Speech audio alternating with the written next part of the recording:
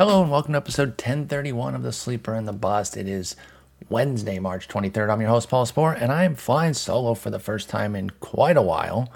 I don't even remember the last one, to be honest. But I'm doing the reliever preview. It's the last of our position previews to make sure that y'all are equipped for the first of probably the two biggest draft weekends of the year. And, I just wanted to make sure this got out. I'm leaving for Vegas tomorrow. Justin, I believe, left today.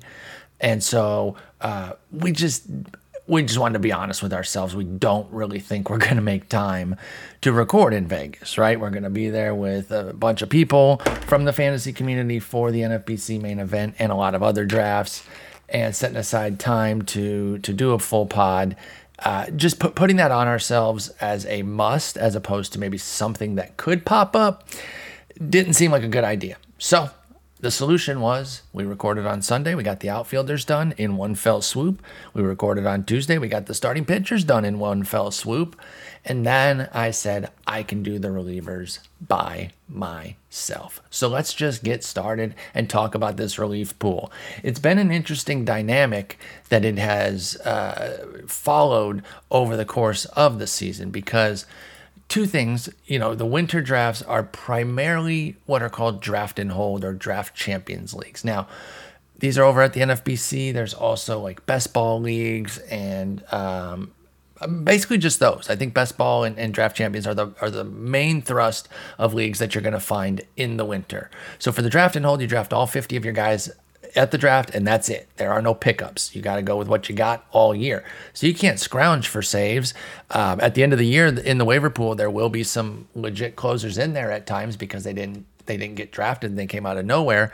So you got to get all your saves.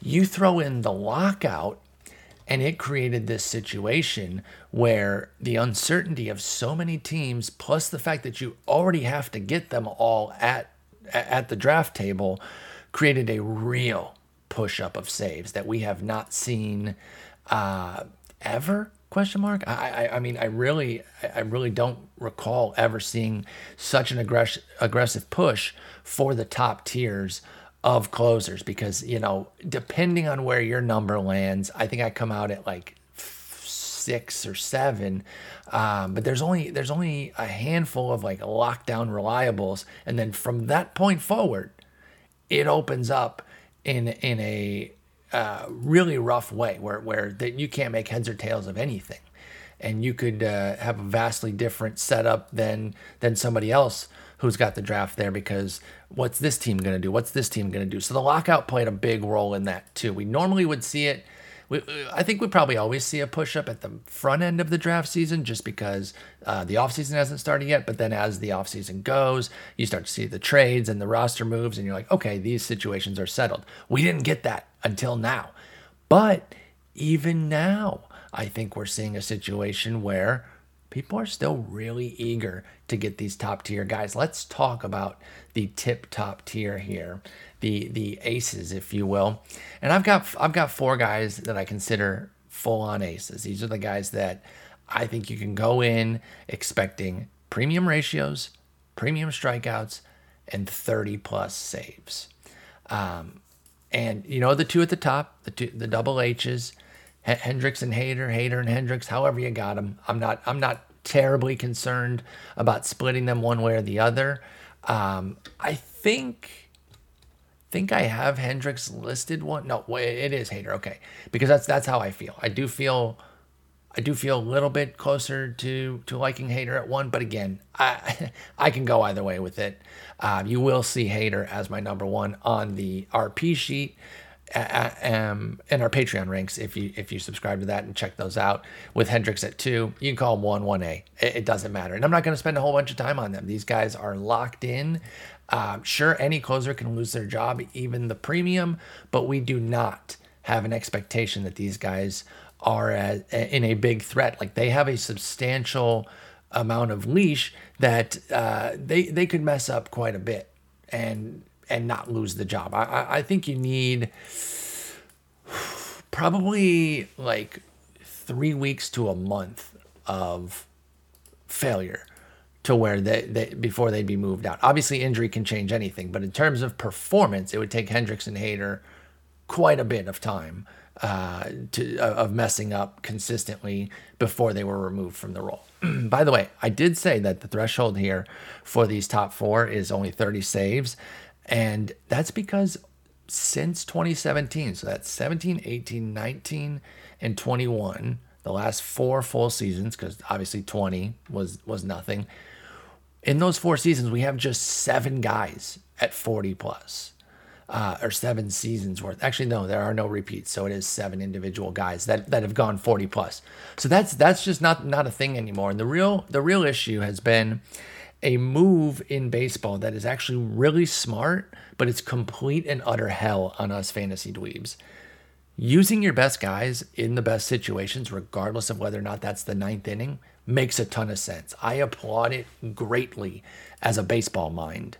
As a fantasy mind, it makes me want to pull the very last remaining bits of my hair out because it makes life so difficult. So it is one of those conundrums where I battle internally like, damn, you're really smart for maximizing your bullpen usage, but boy, do I wish you would just give my boy Giovanni Gallegos 40 save attempts. So I get it. I get it, though. The other 2 guys in the ace tier that we're not going to dive in too much on because, again, they're aces. I don't know that they need a ton of extra coverage are Emmanuel Clase in Cleveland and Raisel Iglesias in LA. And, again, I'm not going to quibble with the rankings of those 4 however you see fit. I think those are the generally accepted top 4. Maybe Presley gets in there for some folks. I don't know. Let me look at the ADP lately. No, it looks like those top. I think Diaz is probably the one who might poke in above maybe Clase at times. It does seem to be Hader, Hendricks, Iglesias in ADP order with Clase, Diaz, and Presley all going very close to each other. In fact, I'm looking at a sample right now of the online championship, the RotoWire online championship, which are 12-team leagues. These are standard leagues. These you have weekly moves, you do fab and all that. So these are just 12-team leagues like that. They go Diaz at 54, Presley at 56, Clase at 52, Diaz at 54, Presley at 56. So they're like 2 picks apart there. So very close, meaning you can put them in kind of any order you want. I do happen to give Clase that little extra jolt up there in the ace tier, and then I put the other guys in the tier below them. But that's less about them and more just kind of the situation of what they're dealing with. I guess it's a little bit on Diaz that he's shown some flaws in recent years, but he was excellent last year, and I'm not sure that he gets enough credit for it. He was actually really good in the 2020 season too, but I think for Edwin Diaz in New York with the Mets, I think the start of his 2020, which remember, 2020 was 2 months. It's nothing, especially for relievers. But he got off to a brutal start where he gave up I think 2 home runs in his two of his first 3 outings in some form or fashion. Let me just pull it up. Hang on, I'm sorry. I should just do that instead of speculating here. Yeah, okay, so he went clean save the first outing and then gave up runs in the next 2, including a homer in one and then 2 walks in a third of an inning meltdown in the other. For whatever reason, even though it was just 2 bad outings, that seemed to stick with him throughout 20. And he carried this reputation of like, well, Diaz was bumpy last year. It's like, and I remember this chatter coming into 2021. I was like, no, he absolutely wasn't. In fact, that homer was one of 2 that he gave up. His homer rate was down to 0.7. So there's probably some residual 2019 angst that carried over when 2 of his first 3 outings in 2020 were bad. And again, that's Edwin Diaz with the Mets. But he stabilized, and he was pretty good last year too. ERA was a little bit up at 3.47, but it was a 2.48 FIP because the underlying skills were amazing. The home run rate was down. It was all good. He is a closing stud. Again, I put the 4 guys at the top there as aces just to kind of separate them, but you could really put Diaz and Gallegos, not Gallegos. I love Gallegos. I'll talk about him in a minute. Diaz and Presley up there as well if you wanted. Presley, the one thing about him that's kind of interesting, and I think he's bona fide as well. He was my guy last year. I got him so many spots where I could. He only got 26 saves despite being the dude. He was not really challenged. There weren't guys picking up appreciable amounts of saves. There were a handful of twos and a couple of ones on the team.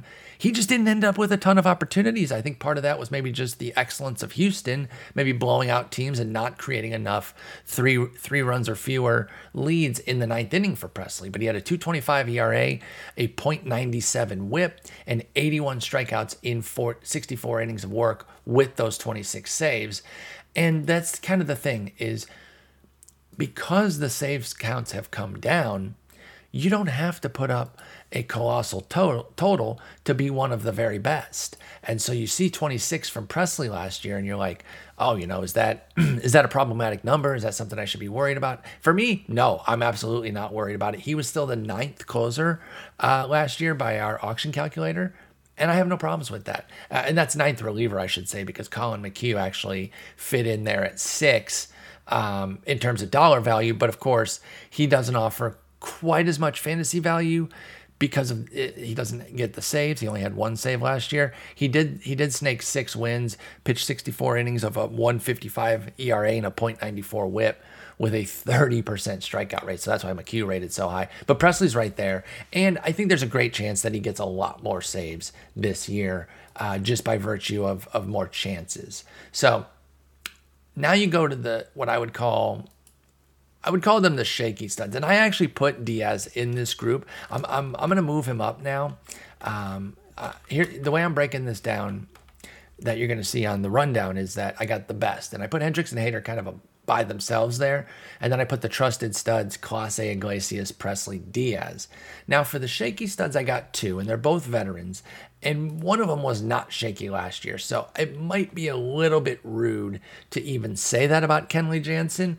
But I'm using it, and this is why I had Diaz there too, because remember, 2 years ago, he was bad. And Jansen's never done anything like that. So I probably should put Jansen up there with Diaz or keep Diaz down there. One or the other. It really shouldn't be.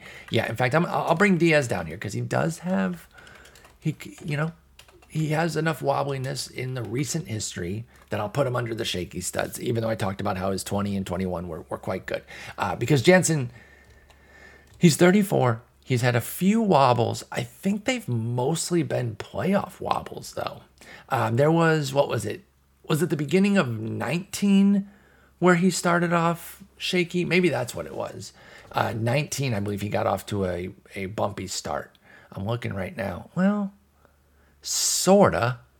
Not really. I thought there was a year recently where Jansen was like velo. It was 18. Okay, so we're pretty far removed from that. If that was 18 when, Kenley Jansen had a 5.59 ERA through April. Pardon me, I'm going to take some drinks of water. For some reason, my voice is already kind of going, and I just started this. But he had a 5.59 ERA, and his his velo was way down, and there was some concern. But now we're talking, that's 2018. And since then, Kenley Jansen has a 2.99 ERA and a 107 WHIP with 199 strikeouts and 156 in the third innings with 82 saves. So, you know what? I'm going to move Jansen, and I'm going to move him into the trusted studs. He's in Atlanta now, which is a shock and a half, by the way. Sorry if you jumped in on Will Smith. I'm not a huge Will Smith guy, but I was giving him some love because I was like, well, they're not going to go away from him to somebody else that they have. I didn't consider that they would bring somebody else in. I just thought, and it was never like a negative against Matzek. I actually think Matzek is their best reliever. But again, going off of what I said earlier about better bullpen management, teams are also open to putting their second best reliever as the closer, giving him the 3-inning leads in the 9th inning, and then letting their best reliever pitch the fireman role more consistently. And when you have a deeper bullpen the way Atlanta kind of does, especially now, and they really do now because they added McHugh and Jansen. But with their bullpen that they had last year in the playoffs, they were able to put Will Smith there, coming off of kind of a bumpy season. And then Matzek was just a god getting the ball to him. So I was like, y'all, Will Smith is a little bit worrisome from a stats perspective, but from a stability standpoint, he's ironclad, was what I was thinking until They up and signed Kenley freaking Jansen. So it makes we knew wherever Jansen was going to go, he was going to be a stud. But unfortunately, he took a spot of somebody who was also already being seen as pretty stable. But then the other shaky stud is, of course, Aroldis Chapman. You guys probably could have guessed that. So now in that shaky studs tier, you're going to see the two New York guys. Now, Chapman's is a little bit more wobbly recently than Edwin Diaz's because, again, I already outlined how Diaz has kind of moved away from the 19, but I'm still going to leave him in that tier just because we're not that far removed. Chapman, however, it's been a little bit of a bumpy road, and I don't know that he's going to be free and clear, unencumbered with the job at this point. Because you look at it, and it's still a 41% strikeout rate, which is awesome. Don't get me wrong. But it's a 1.5 homer 9. The issue with Chapman right now is that when he gets got, it's with the long ball. And that's problematic because he still has walk issues.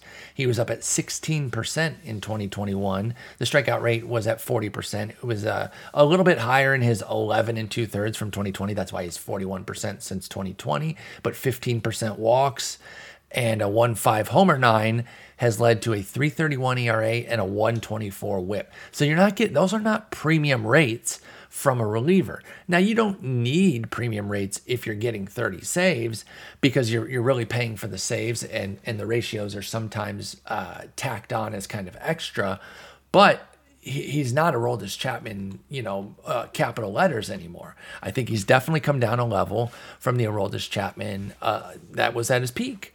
His velo is still good, but it's been averaging 98, 99 since 2018, which again, to say that as like, well, he's down to 98.6 since 2018. Y'all, he was at 100 flat or above even. He was over 100 at times.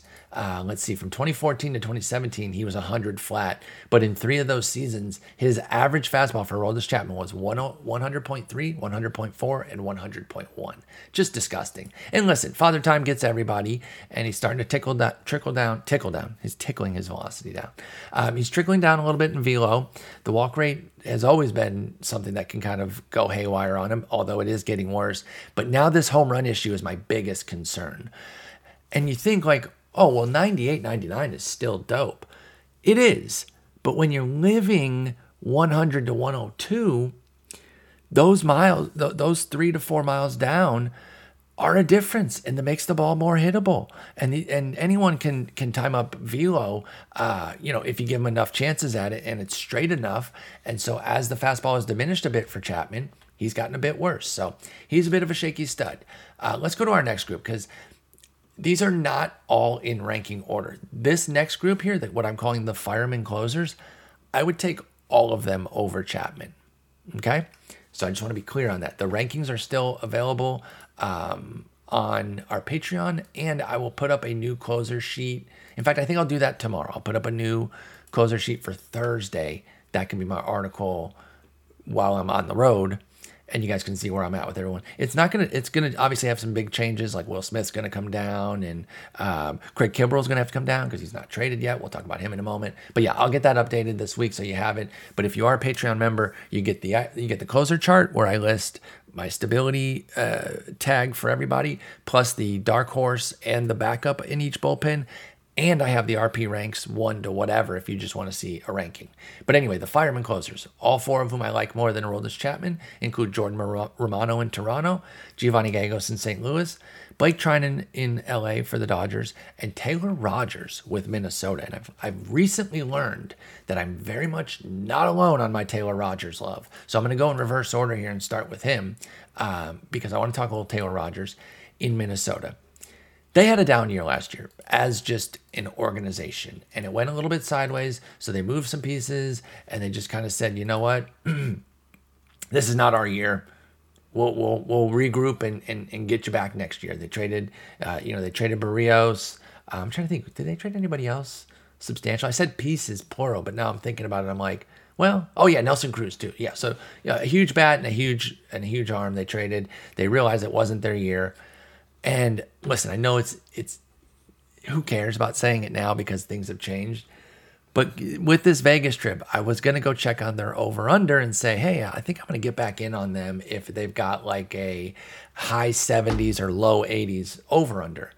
Well, then they go and make all these moves, and now that's not chic at all. Like that's kind of the fish play, perhaps, because they're going to move that over-under way up, I imagine, now that they have Correa and the trade with the Yankees and Sonny Gray, and it's just not going to be as sharp to get in there. So anyway, that's Minnesota. But I like Taylor Rogers a lot. I think this is his job. Alex Colomé's gone. He ended up kind of assuming the role last year. Hansel Robles was there, and Taylor Rogers only got 9 saves to Colomé's 17 and Robles' 10.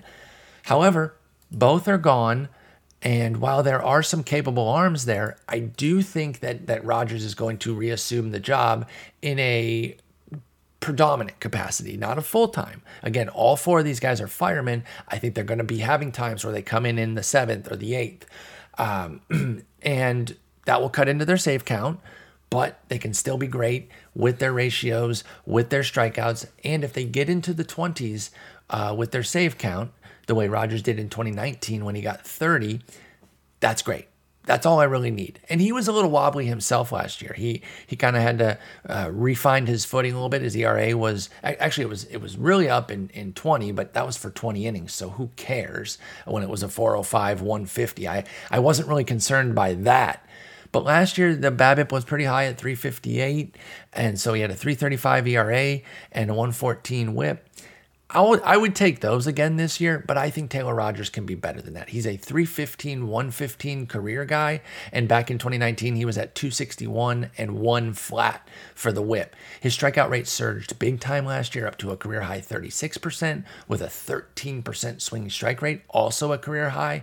So I really believe in Taylor Rogers. I think he can get back to being a 20-plus save guy, and I think that'll be excellent for him. Staying in reverse order of how this is listed, I could just change the order they're written, but I'm going to leave it. I've already said the reverse order thing, so I'm going to leave it. Blake Treinen. Now, I think because he has such a unique skill, in particular his ability to induce ground balls, I think that will keep him in a fireman situation where he will not just be the unencumbered closer, because there's going to be times 2 on, nobody out in the 7th where they need a ground ball more than you could ever believe, right? Like they just need somebody to come in and get the ball on the ground to try to get that double play opportunity. And they have other guys who can do it, but few guys do it better than Treinen on a consistent basis. He's a career 57% ground ball guy. He's got that bowling ball sinker. He can still get swings and misses too. So it's not like, it's not even like a Tyler Rogers type, who is Taylor's brother, by the way, who has a great ground ball rate, but he really thrives off of weak contact. He doesn't really miss bats. Treinen is still missing bats too. So even if he doesn't necessarily get you that ground ball, he might strike the first guy out, get the next guy to ground and do a double play, and then bing, bang, boom, you're out of the inning before you even know it. So I do think Treinen, unless we get news from Dave Roberts that, hey, he's the untouched closer, I think there'll still be some mix and match. Keep an eye on somebody like a Brusdar Graterol. He's got all the qualities that you want of somebody to become a dominant closer eventually. He's still just going to be 23 this year, though, so I don't know that they're going to necessarily trust it to him yet. He hasn't quite. When I say he has all the pieces, I really mean his raw stuff, because he hasn't quite figured out how to miss bats at a clip that he should. Brusdar Graterol, for somebody who throws 100 like he does. So I think there is still a little bit of a missing element, but he might mix in for a couple saves. Daniel Hudson is a veteran guy who absolutely knows what he's doing in the 9th inning. Didn't get any saves last year, but had 10 in the shortened season and 8 back in 2019. So I think he'll mix in. Maybe an Alex Vesia steals one if there's some lefties coming up. Phil Bickford, former first rounder who latched on with the Dodgers last year and really showed some things out of the bullpen. He could snake a couple. I think it'll be mostly because Treinen is going to be in a fireman's role as opposed to not trusted with the 9th inning. We are a bit removed from him being an unencumbered closer. He had 38 saves in 2018 and then 16 in 2019. He had 1 in 2020 and then 7 last year. So I like Blake Trinan a good bit. And those of you that drafted him at the discount, while we kind of held our breath on Kenley Jansen, you benefited. So good on you there, because I do think he'll be, the main guy, if not a top tier guy. Giovanni Gallegos, if you've been following me at all this year in the offseason, you know how much I love him, and you know how much I just wish they would give him the job. But again, to repeat it, they're not, because they're going to use him in a fireman's role, and I get it. It makes sense. That said, I keep looking at the seasons from last year of Emmanuel Clase and a Jordan Romano, and I'm like, that can be my boy Gallegos. Now, they finished 5 and 7 respectively, and I want to be clear. I'm not projecting Gallegos to have ratios quite that sharp. Clase had a 1.29 ERA. That's insane, and a .96 whip. The .96 whip is very good, but not off the charts insane. It's the 1.29 ERA. And Romano's are more attainable, I think, at 2.14 and 1.05. But they had 23 saves for Romano, 24 for Clase. I think Gallegos gets a low 20s saves count, strikes out a ton of guys at like a 30-something% clip, and has good ratios, which means he shouldn't have much trouble finishing as a top 10 closer. And it could be as high as 5 or 6, which Clase was 5th on the auction calculator last year. That's with the 1.29. But Romano was 7th with the 2.14. So even if, let's say, Gallegos has more of a 2.90 ERA, but a 30% strikeout rate, which is higher than Clase had, but lower than Romano. But then he gets 24 saves. That's enough. That is enough for me to want to take Gallegos as the 6th or 7th closer off the board. I think I have him rated, 6th. I have him ahead of Romano and Jansen.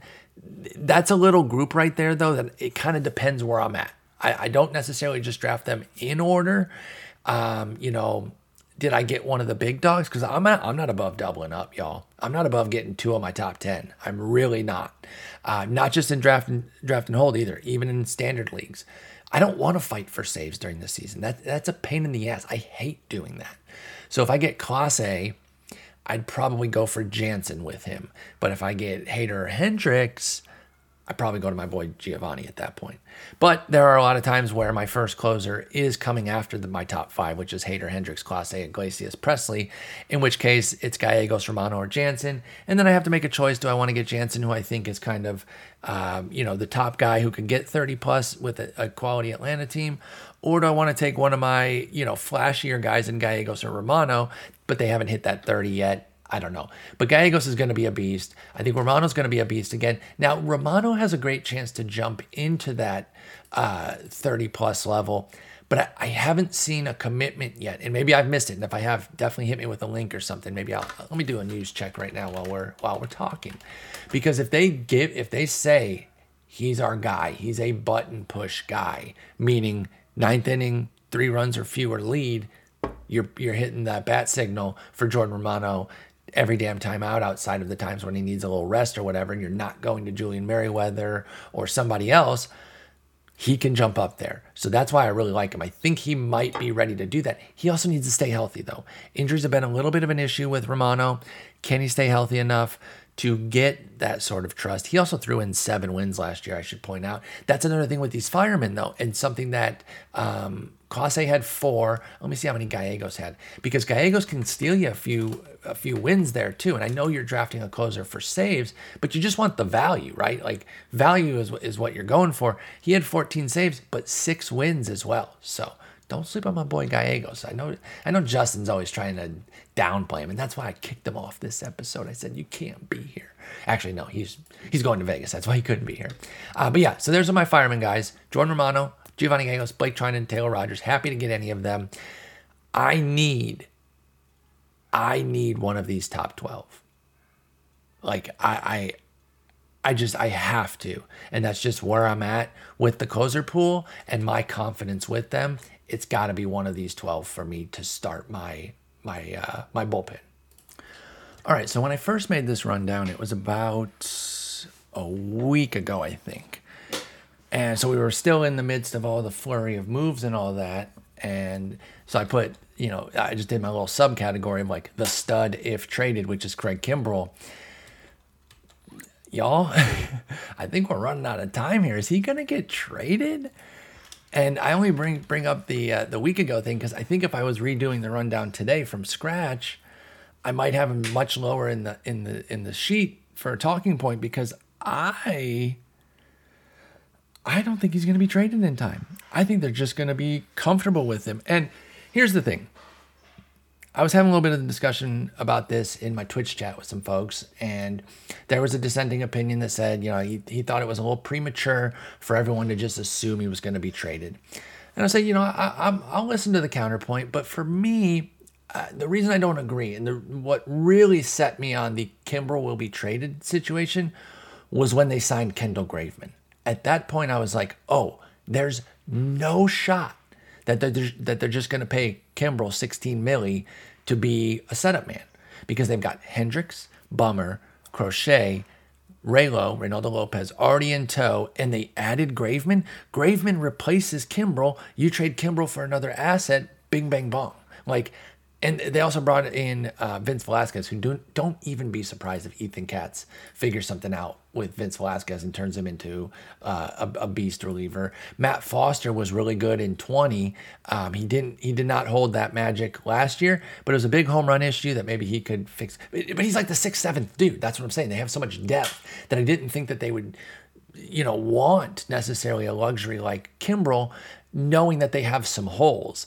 If I thought their offense was like untouched 1-9, sure, I could also, that'd be another way that I could see Kimbrel sticking around. But y'all, they've got Josh Harrison penciled in at second and Leury Garcia penciled in at right at present moment. And, those aren't bad ball players. They're solid guys. But for a team that fancies itself a championship contender, if they could trade Kimbrel to fill one of those holes, which I'm fairly certain they could. I think they could get a corner outfielder or a second baseman for Kimbrel in a straight up deal. I'm surprised that they haven't done it. But the latest report, White Sox manager Tony La Russa said Saturday the 12th, that he expects Craig Kimbrel to be on the team's opening day roster. So I'm sorry if you drafted him. I was definitely on that train to do that. I don't actually have him, but it was a simple fact of it didn't work out to where I needed him or anything like that when he was going. But I was certainly open to drafting him under the idea. I'm like, oh, he's going to get traded. I was banging that drum too. I felt very confident in that. And right now, we're wrong. And I don't know that we're going to be proven right in time for the season to start. I think they're going to wait for a desperate situation to open up and maybe hope that they can get more than whatever maybe the offers are right now. I don't know if it's a situation like that or if they just never really entertained it and we kind of projected that onto them and they were always just going to be comfortable having a deep mega pen, and maybe they've already talked to Hendricks and Kimbrel together and said, hey, it's going to be Hendricks' job, Kimbrel, but if you're cool to stay and not cause a fuss, we'll keep you on. We got a great team if you're cool with winning and being a big part of it. Because saves matter and everything. And I know that he has a legacy of being an elite closer and he wants to add to his saves total. So I would even understand I wouldn't back him if he was like a prima donna about it and just go around bitching and being a dick. But I can understand if he's like, nah, I'd really rather get a trade. And I'm thinking big picture here. I want to be on a good team, but I also want to keep adding to my saves count because, stats matter to a level too. You want to win. You absolutely want to win. And I respect guys that prioritize winning above anything, including their stats. But a 34-year-old closer who has 372 saves probably wants to get to 400. And I'm okay with that too. So I would have thought that maybe he's like, yeah, I'm fine to be traded type of deal. We don't know what's happened behind closed doors there and where it's at. But what we do know right now is that he's still a White Sox and it's looking like he's going to be a White Sox on opening day. So I don't have the best guidance onto whether or not you should hold Kimbrel or not. I think it is very league dependent. I'm NFBC focused right now. So if I'm going to use that as my prism here, seven reserve spots are all you get. No ILs, no nothing like that. Just 7 straight up reserve spots. I would not hold Kimbrel in 12 teamers. In 15 teamers, I would maybe hold pretty much as long as I could, I guess. The second that I have 2 injured guys, let's say. So then I would have 2 injured guys in Kimbrel, and that'd be 3 of my 7 would be dead spots. I would be cutting him at that point. I think that would be my threshold, is 2 injured guys that are out for, an extended period of time. They're on the IL type of deal. That would be my cutoff to get rid of Kimbrel in a 15-teamer. In a 12, I think I'm just straight up cutting him.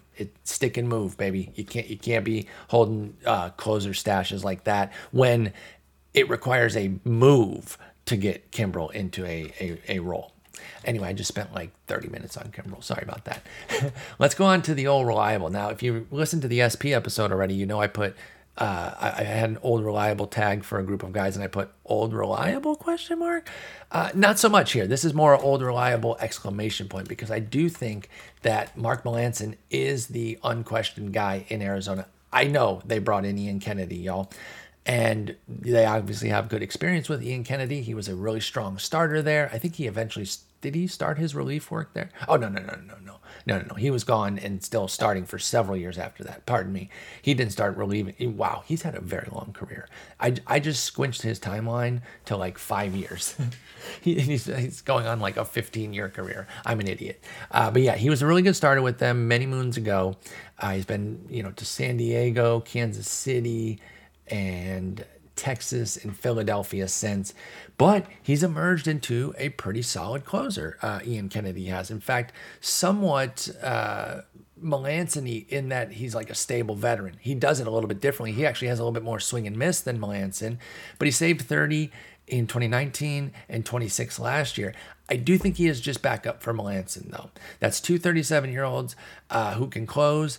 They know that they can probably flip both those guys for something down the line if they want to, even if they're just like C or B- level prospects. You never know, right? Like, you don't usually, like, teams are a little bit more, what's the phrase? They prospect hug. They hug their prospects a little bit more, perhaps a little bit too tightly at times with trades, where it used to be a little bit too free, where they'd give up, a top 20 prospect to get a closer for 2 months. It's like, whoa, maybe that's too much.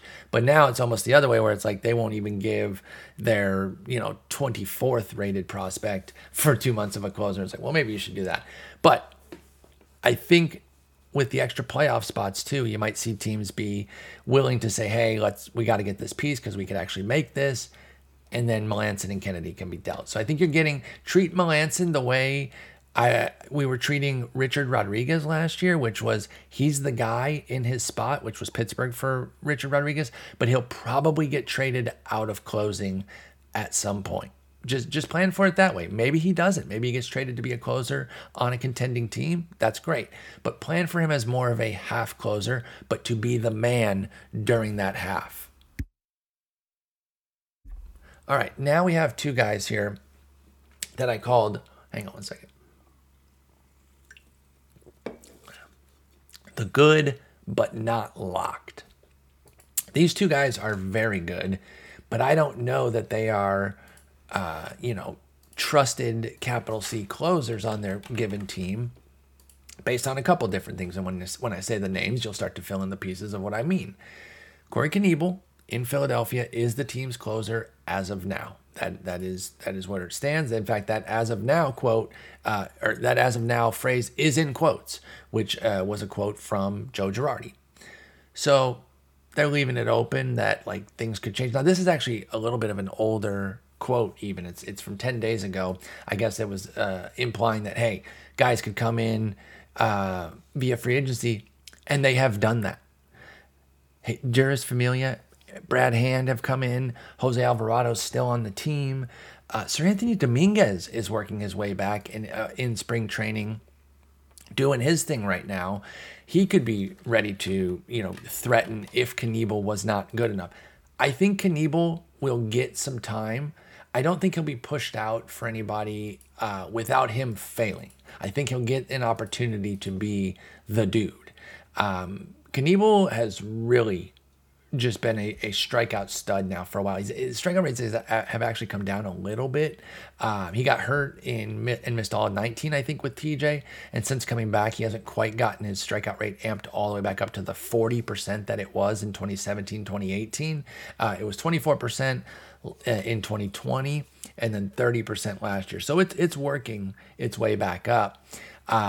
Even if it's just 30, it doesn't need to get back to 40 for Corey Knebel to be somebody that you're interested in. He was working his velo back up. He was really finding his footing. He only has 39 innings since returning from TJ in 2019. So let's give him a little bit of a break as far as Corey Knebel goes and say, hey, those were kind of ramp up years, and he could be a beast this year. He could run away and hide. I would say this, though. If you make him your closer one, you better get your next one very shortly after, right? Like get another guy in that tier there, because sure, he could end up being a 30 save guy by the end of the year, but there is enough threatening him that you would want to be careful. In fact, for me, I would absolutely need to have, well, I've already told you I got to have one of my top 12, and then I will gladly put Knebel on as my second guy, but I don't really want him to be my number one guy. I'm actually trying to look up real quick on the fly. You might hear some pages flipping. I'm flipping through the back end of my forecaster here, Baseball HQ forecaster, to see what I'm actually questioning myself if it was TJ or not. Okay, it was. I was just making sure. That it was indeed TJ surgery for Corey Knebel there, that's why he missed 19. I knew it was a big injury. I figured it was TJ, and it was. The other guy that is good but not locked is Camilo Doval out in San Francisco. Now, this flashy rookie had an amazing little sample to kind of announce himself at the end of the year and into the playoffs, but we don't know exactly what the situation is in San Francisco. Actually, scratch that. We do know. We know that they're not going to commit. Gabe Kapler's going to play, the hot hand, the guy he needs at the right time. Jake McGee is a lefty who has a lot of closing experience. Just last year, he got 31 saves. He was the dude until he wasn't. Then they started mixing and matching, and Tyler Rogers got a handful, I believe, and then Doval himself. I'm actually pulling up their numbers real quick here. 1 second. So looking at all their closing numbers last year, yeah, Rogers got 13, and then Doval got 3 late, and then a handful of guys got 2, and Harlan Garcia got 1. So Doval came in very late in terms of emerging. He pitched early in the year, a little bit in April, a little bit in May, then did not return until August, was there for 2 innings, then went back down, then was up for good in September and into the playoffs. In September, he had a 0 ERA in 14 and the third innings with 7 hits allowed, 3 walks, 20 strikeouts in 14 in the third innings. It was 20 strikeouts out of 52 batters as well. So that's 39% with 3 saves. And those were 3 of the last, 5 games of the year. So at the very end there, Doval was the guy. But again, be careful, because I understand wanting to be super hyped on him. And I think I even made a tweet. I think I've kind of done this once a year with a guy that's popping off late. I can't wait to overdraft so-and-so. A few years ago, it was Sixto Sanchez. Last year, it was Camilo Doval. And, in the fall, it was Camilo Doval. I actually have not been overdrafting him. And I think his price is actually pretty fair. But there is upside here. There is upside to be really special if they kind of give him a real shot at being the guy. He is going at pitcher 150, but it's right behind my boy Rogers. And I'm just going to take Taylor Rogers at that point, even though I acknowledge that he himself is not unencumbered, completely, free and clear as the guy. But I don't think he has anybody as good as Jake McGee behind him. Taylor Rogers doesn't, the way Doval does. And so that's kind of the nerve-wracking thing there about trusting Doval, is having McGee there, and even Rogers, Tyler Rogers, Taylor's brother, the ground ball god. So just be careful. Don't overinvest in Doval. If he is your guy, don't pencil in 30 saves. Pencil in 18, and then realize you got to go get some more elsewhere. All right, now this group is called the More Stable Than We Think. And that is posed as a question, because I don't know that these 6 have necessarily been treated as, firm closers. And I understand why. They all have a little bit of shakiness to them, depending on different things. And we're going to get into all of it. But I wonder if now that we are, 2 weeks out from the start of the season, if these guys are going to start to be treated more as hey, they're, let me see. Most of them are on bad teams, and that's a big part of it too. But are they the guy? Let's start in Kansas City with Scott Barlow. And by the way, they won't necessarily be a bad team. In fact, I'll just kind of loop their division mates, the Detroit Tigers, in here as well with Gregory Soto, because both of those teams, have a green arrow up next to their team, for their outlook, because they're adding young players, they're developing, they're really starting to show like, hey, they're ready to take a step forward. The Tigers were really good from May 1st on. KC really wasn't. In fact, it was quite the opposite. I think they had a pretty decent April, and then they were garbage from May 1st on. But they do have a lot of interesting young talent. They're starting to put some things together. They got Bobby Witt on the come up. They got really interesting young starting pitching. And Scott Barlow could be the dude. He's 29 years old, and he ended up last year with, I think, 16 saves, and 5 wins with a 30% strikeout rate in 74 innings, 2.42 ERA, 1.20 WHIP. WHIP was a little high because of walks and a little bit on the hits, at 7.4, but that was actually his career best. So he stifled hits for the best of his career. And I understand the Barlow truthers. There's a group out there that really love him, and I get it. But I kind of put him, like, he's not that far from the Duvall camp. In fact, I probably could have put Duvall and Knebel in here, but again, I also thought that like they're not necessarily more stable than we think. I think they're good, but not locked. So that's why I did the separation. But I think Barlow is the guy over Stomont right now. Stomont's walk rates are just too high. He's got nasty stuff. He's got really strong strikeout rates, 33% in 2020, 27% last year with good swinging strike rates to back it up. But he's a career 11% walk guy. And that's just too many. So that can be a little bit nerve-wracking. Now, last year he only gave up 5.9 hits. This is Stomont I'm talking about. So he had a 107 whip.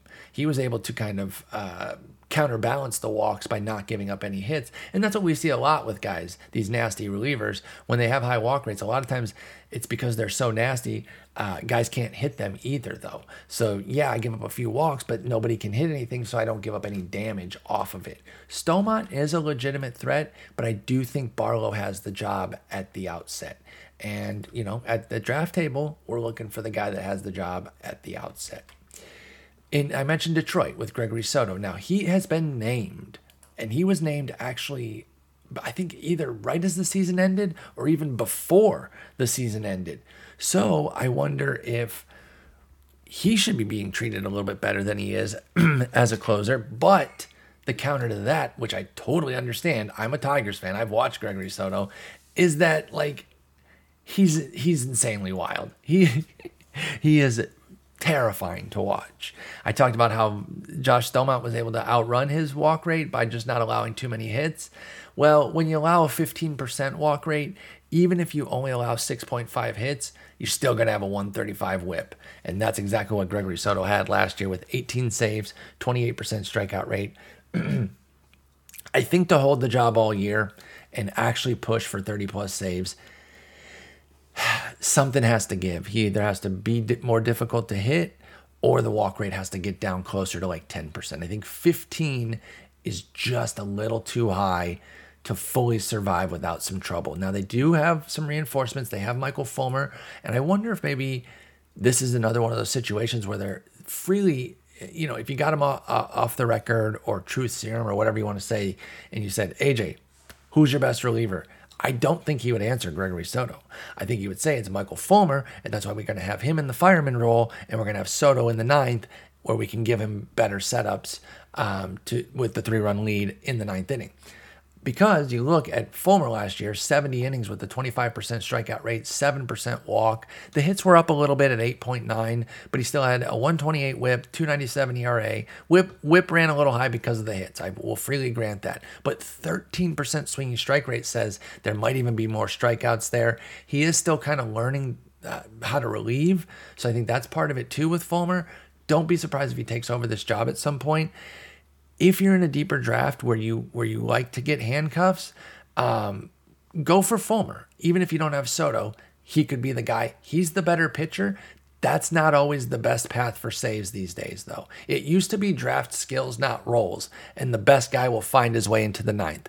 Well, teams learn that you don't need to put your best guy in the ninth anymore, as I've discussed throughout this entire episode, and as such, you might see a situation where Soto keeps that job for the bulk of the year and somebody like Fulmer ends up being a badass fireman, but never really gets a ton of saves. Now, he did get 14 last year. He was the closer for periods of time, but I'm just wondering if they're seeing him as their go-to reliever who comes out in the 6th, 7th, 8th, and occasionally the 9th, whereas Soto hand over 3-run lead to him and just let him, walk 2 guys and then get out of it in a scary save.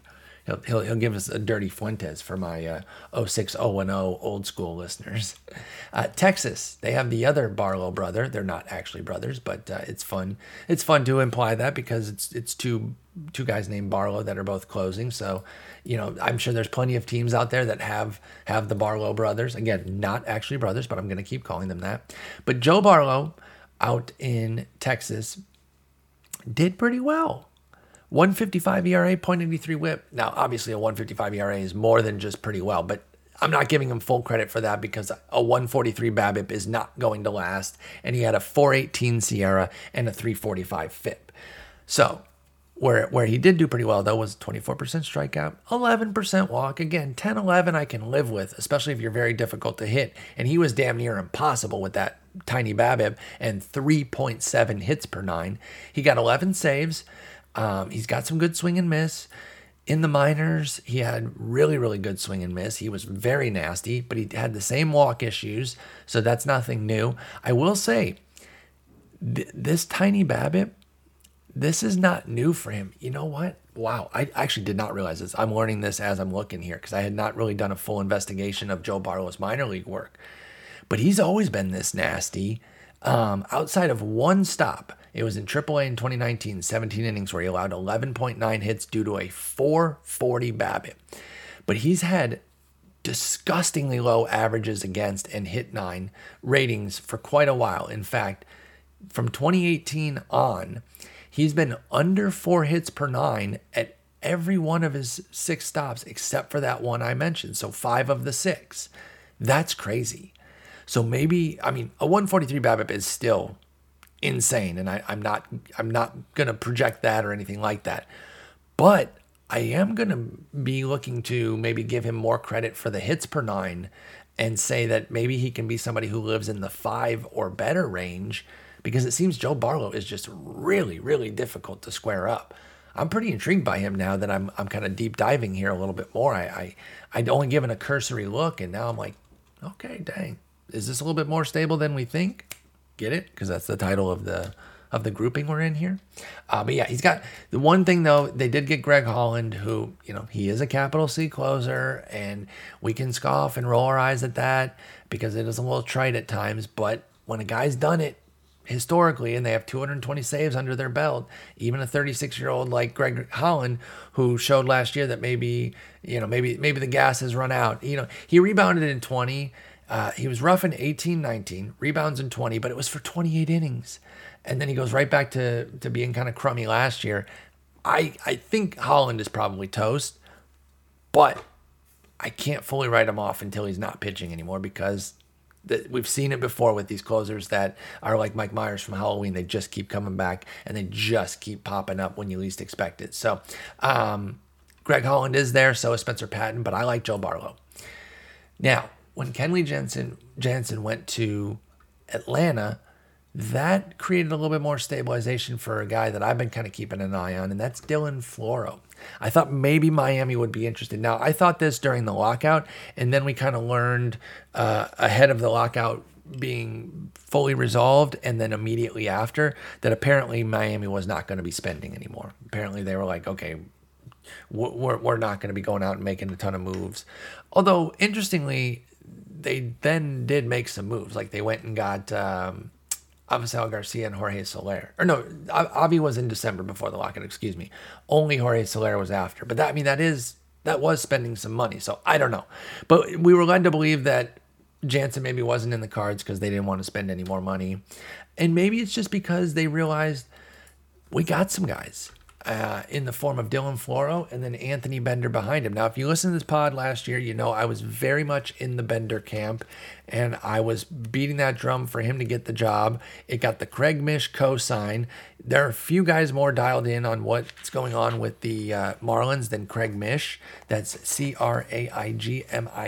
Follow him on Twitter. Good guy as well. But he's super dialed in, and he was thinking that it was going to be Bender as well, and he was, reading the tea leaves on what Mattingly normally does, and we got it wrong. Plain and simple, we got it wrong. Floro ended up being the guy. He closed out really strong.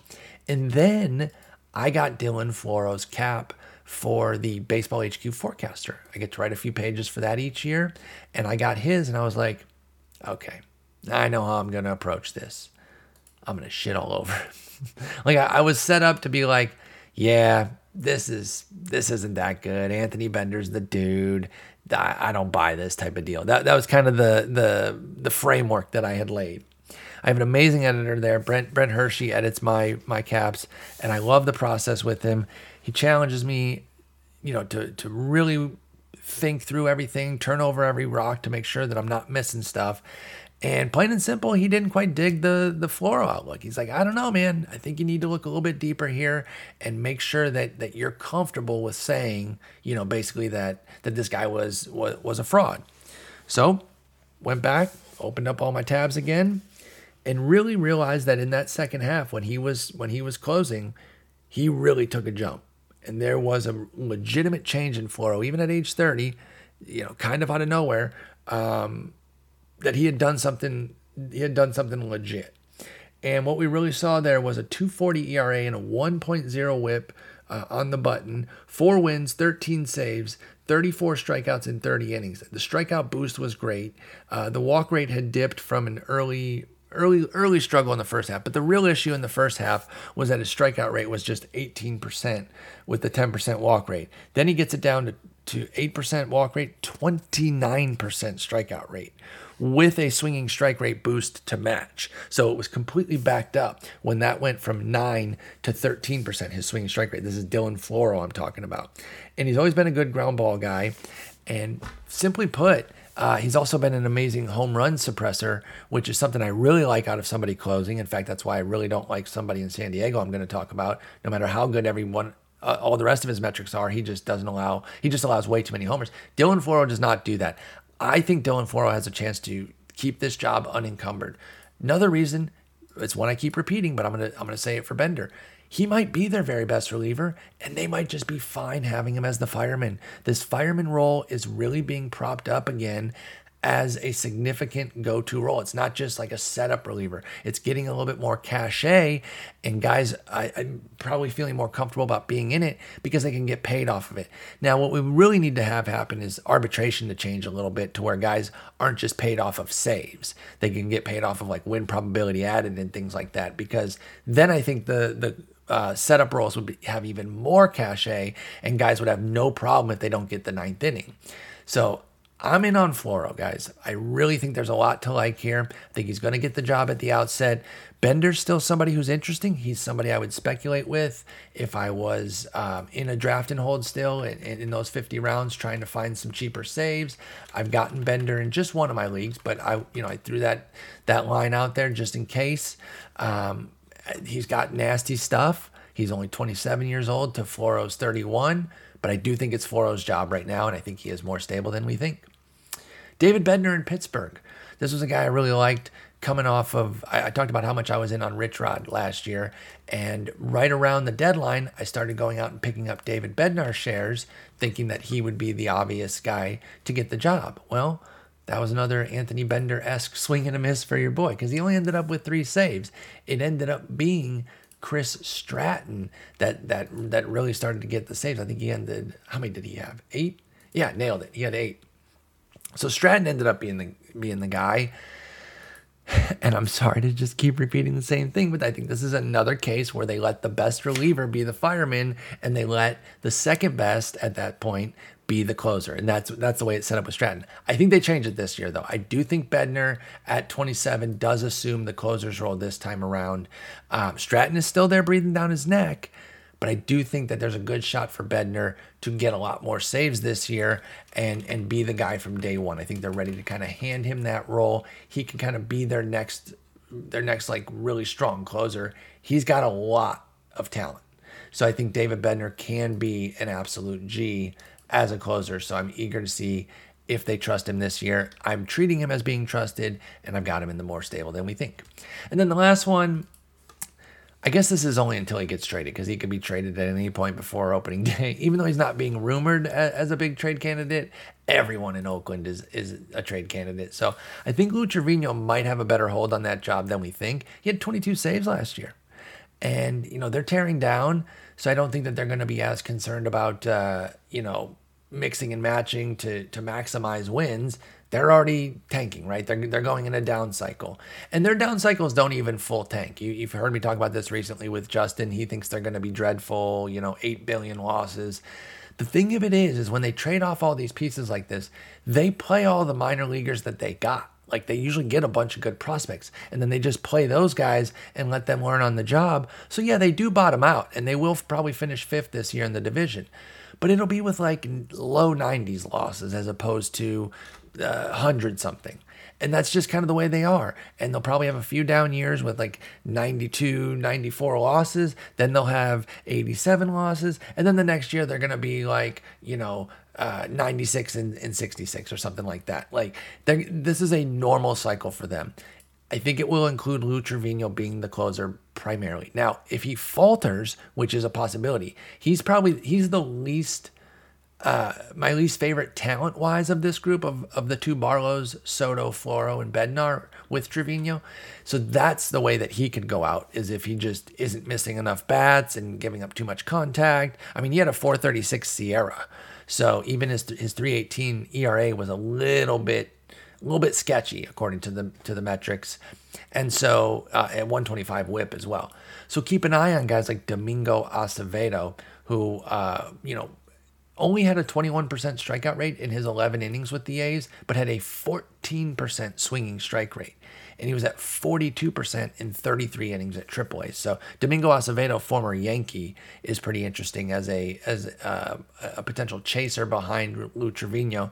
And I still can't give up on AJ Puck's talent. Now, just because he looks like Josh Hader doesn't mean he will become Josh Hader. I mean, I'm talking like the long hair, even the face kind of looks similar. Flamethrower from the left side. He's not Josh Hader, but he does bring 96 from the left side. He's got swing and miss. Injuries have really, really plagued him, but I wouldn't be surprised if he emerged and all of a sudden got the job. So Trivino is more stable than we think, at least at the outset. He needs to hold it, whereas these other guys, I think, all have the talent to hold it and could then run away with it to that end. And that's why these are ranked in order. Barlows, Soto, Barlows, that's Scott, then Joe, Floro, Bednar, Trivino. Actually, no, I moved Soto up to talk about him because we were talking AL Central guys. I actually have Soto. It's Barlow, Floro, Soto, Bednar, Trivino. This one is a one guy tier. It's called the desperation move. Alex Colomé. Do not put yourself in a situation where you need Alex Colomé's saves because he's in Colorado. And he's a little bit shaky himself, right? Like Alex Colomé in the best of situations has you a little bit nervous based on the fact that he's had home run issues at different times. He had a 9.4 hit 9 last year. Now, that was with a 6-year high 305 BABIP. So maybe there was a little bit of bad luck there. But he's 33. He's never been like a eye-popping strikeout guy. Well, actually, I shouldn't say never. 31% in 2016 is quite good. But that was the really one time that he was like, whoa, this is an amazing strikeout rate. Even though he has great swinging strike rates, Alex Colomé, for some reason, has never pushed his strikeout rate consistently into that 25% range or higher. So yeah, in Colorado, I doubt he's likely to pop off all of a sudden. And I don't want to be in a situation where I need his saves. Now we're going to finish with the open situations. There's 7 teams here that it's open. It's either already a guaranteed committee, or we just don't know exactly who's going to get the job, or the guy who has the job kind of just isn't that good. you'll get it. But let's start with the best team of this group. We're going to kind of go in team quality order here. And we're going to start with San Diego.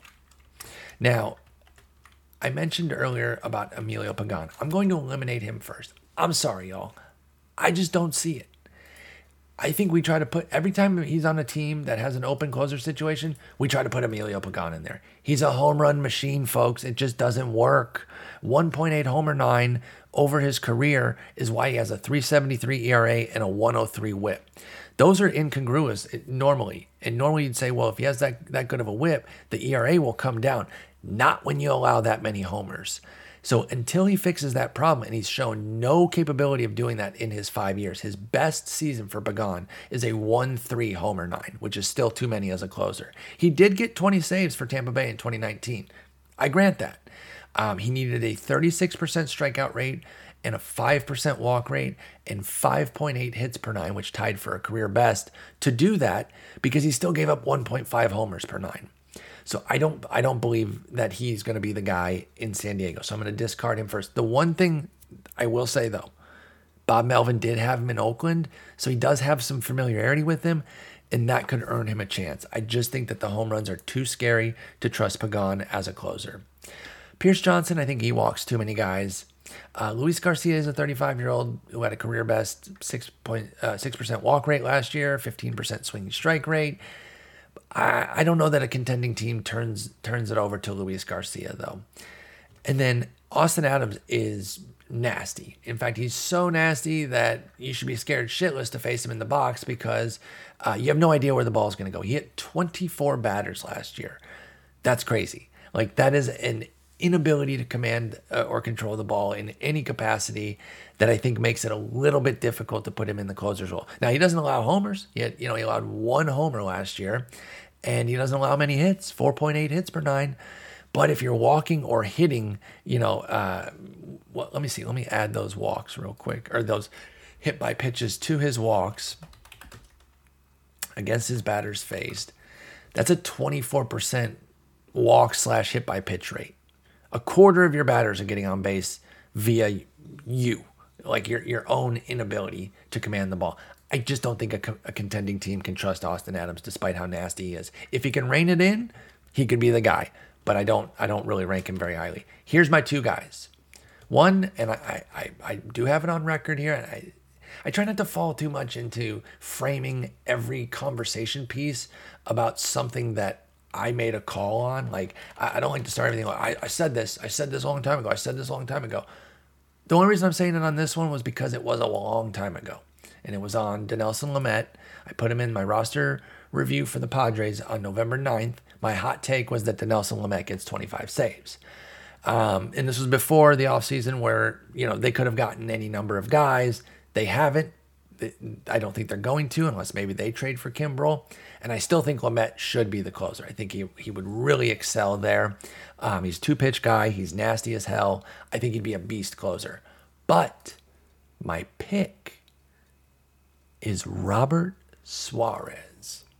If you don't know who Robert Suarez is, I'm going to teach you. I'm going to tell you. I'm going to let you know. Robert Suarez is coming over from overseas. He's coming in from Japan, where he's been since 2016. He was in the Mexican League before that. He's not pitched in the majors, but he's been a strong reliever in the Mexican League in 2015. He had 23 saves as a 24-year-old, way back when in 2015. But just as recently as 21 and 22, he had 42 and 25 saves respectively for the Hanshin Tigers. I think that's the Hanshin Tigers, right? I think they're the Tigers. Yes, for the Hanshin Tigers. And excellent ratios to go with it. 1.16 ERA last year with a .77 whip. Only 58 strikeouts and 62 and a third. They're not as strikeout heavy of a game over there in Japan, so I think that's probably still a pretty good rate. The bottom line is, though, he was dominant. And he showed he could do it, handle the 9th. I think it might earn him an opportunity in San Diego, which he could run with. He's got the skills to do it. He throws hard. He can reach triple digits. He's not some finesse guy. Robert Suarez is nasty, and I think he could be a sneak closer. So if you're looking for, if you got 2 guys, say you got Clase and Corey Knebel, and you're looking maybe just to get one little piece of something, of another bullpen to try to finagle, go for Robert Suarez in San Diego, and he might end up being a true full-on closer. It's an open situation right now, but I love Robert Suarez, and I'm really eager to see what happens there in San Diego. Of course, they can blow it all up and trade for Kimbrel while I'm doing this pod, and we'll see how that goes. But if not, then I like Suarez and Dinelson Lamet the most. Seattle is a committed committee, plain and simple. Drew Steckenrider, Paul Sewald, Diego Castillo, Ken Giles, and even Andres Munoz.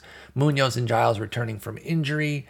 The other guys part of the rotating door last year, and I think they're committed to that. They're fine going with that. So maybe you just pick your favorite and hope that you can get double-digit saves. But I don't think you can really count on much more than low double digits from any one of these guys. My bet, if I was going to put any stock in it, I don't think I've gotten any of these guys across any league yet. Let me check. I might have a Munoz share. I do have a couple Munoz shares in draft and hold because it's so cheap.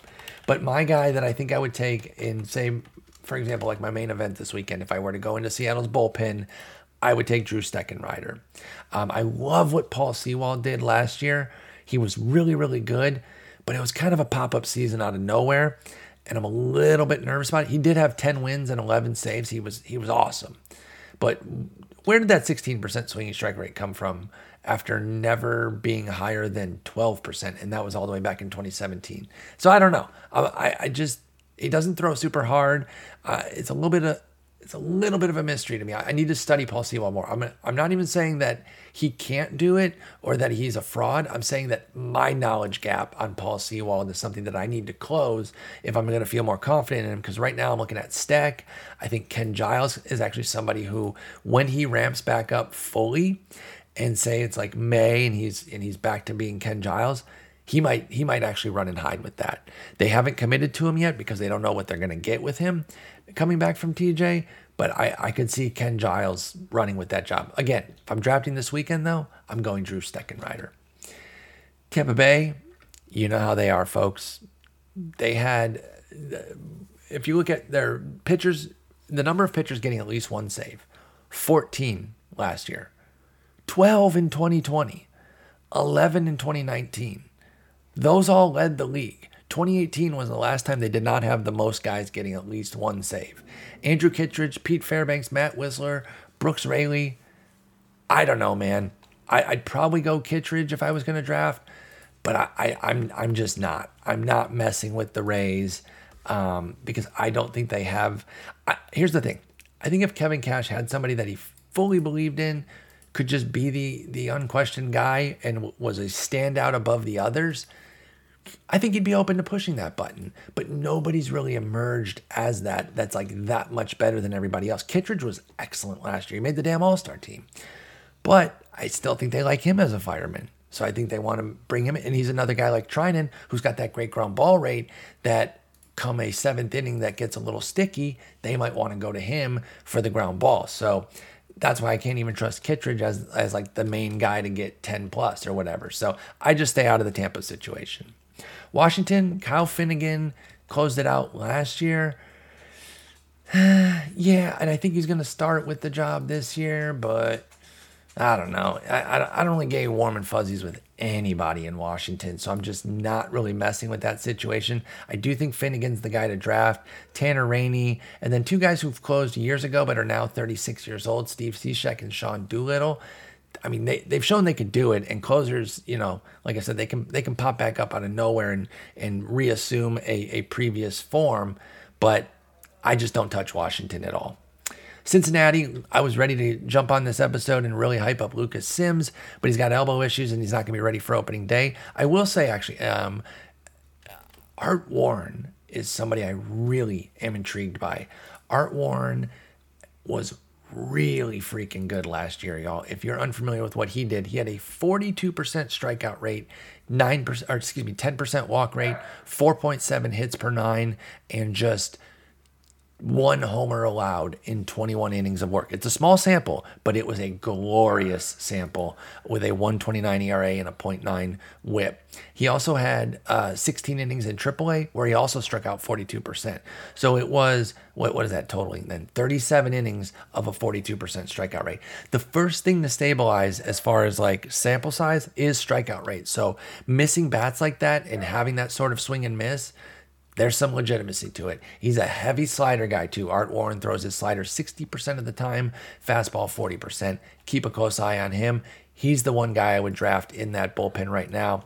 Luis Cessa is also somebody to at least consider, especially in Sims's absence. I know we have Justin Wilson and Jeff Hoffman with the CL tag next to them on roster resource as well. I'm not really drafting either of them. The Cubs, Rowan Wick. He had 5 saves last year with a 29% strikeout rate, but they've added pieces that could definitely close ahead of him. Michael Givens, David Robertson, Chris Martin. I'm not touching the Cubs. I'm just not. So pick your favorite there. Honestly, I should rank this other team higher, but I think they're going to be, I tried to rank them in terms of how good they're going to, well, that's actually not true. Tampa Bay, I think, is going to be better than San Diego and Seattle. So they're not perfectly ranked top to bottom in terms of team quality. But I would take Tyler Wells in Baltimore before I would take any Cub or any National. I might even take Cole Sulser, the kind of other guy there in Baltimore, ahead of anybody on those two teams as well, and Tampa Bay. Throw Tampa Bay in there as well. I'd take Tyler Wells, Cole Sulser over any Ray, National, or Cub. Now the Rays pitchers are good, unlike the Nationals and Cubs ones, but I just don't trust them for saves. Tyler Wells was awesome last year, but Cole Sulser was pretty damn good too. So I don't have a perfect read there to be like, go get Tyler Wells and ignore Cole Sulser, or vice versa. I can't say either of those. They're both looking pretty damn good. Cole Sulser had a 28% strikeout rate with a 14% swinging strike rate, 2.70 ERA, 1.12 WHIP, and 8 saves, 5 wins. Tyler Wells only had 4 saves. He kind of got into the save game late, but 29% strikeout, 5% walk, 4.11 ERA, but 3.37 SIERA. The skills were saying, hey, he's better than this, but the homers were a little high.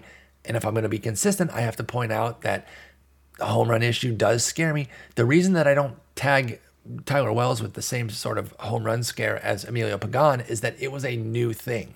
He never really gave up homers like this in the minors, and he made the jump from Double-A. Was he a Rule 5 pickup? I'm wondering, because he skipped AAA altogether. I'm going to look this up real quick. But yeah, so I don't think Tyler Wells necessarily has a full-blown homer issue the way I do think Emilio Pagan does. And he was a Rule 5 guy, so he was learning on the fly. He gave up a few too many homers. He gave up 9, but for his minor league career, he never gave up more than 0.7 homers per 9.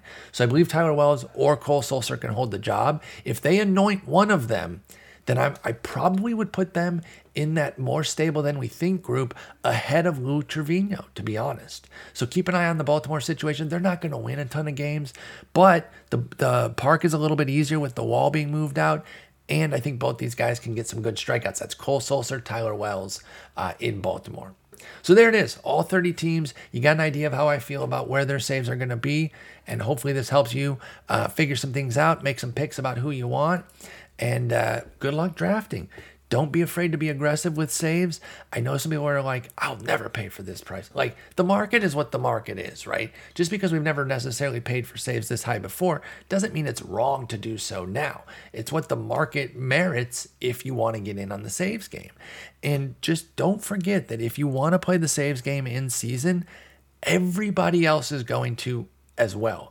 Even somebody that takes like Hader Clase, they're still going to go in for your guy that gets that is anointed the closer on a Sunday evening when you go into that fab, because everybody puts in something on the closers. And that's why it's not as easy as just saying, oh, I'll get them in season because it'll just be me and a couple other teams competing for them. Nope.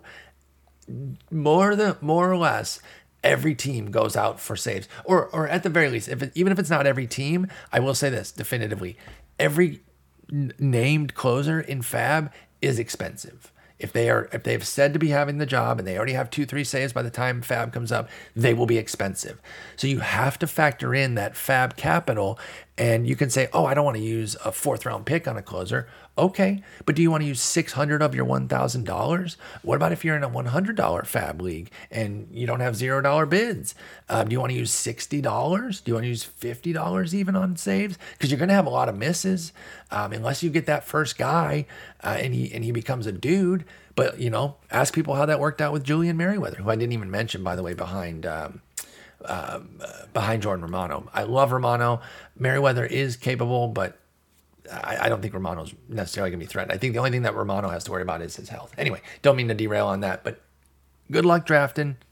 I'll talk to y'all when we get back from Las Vegas. We might have some little video takes and some little Twitter stuff out there with a lot of the people out there, but no pod on Friday. Have a good one. Peace.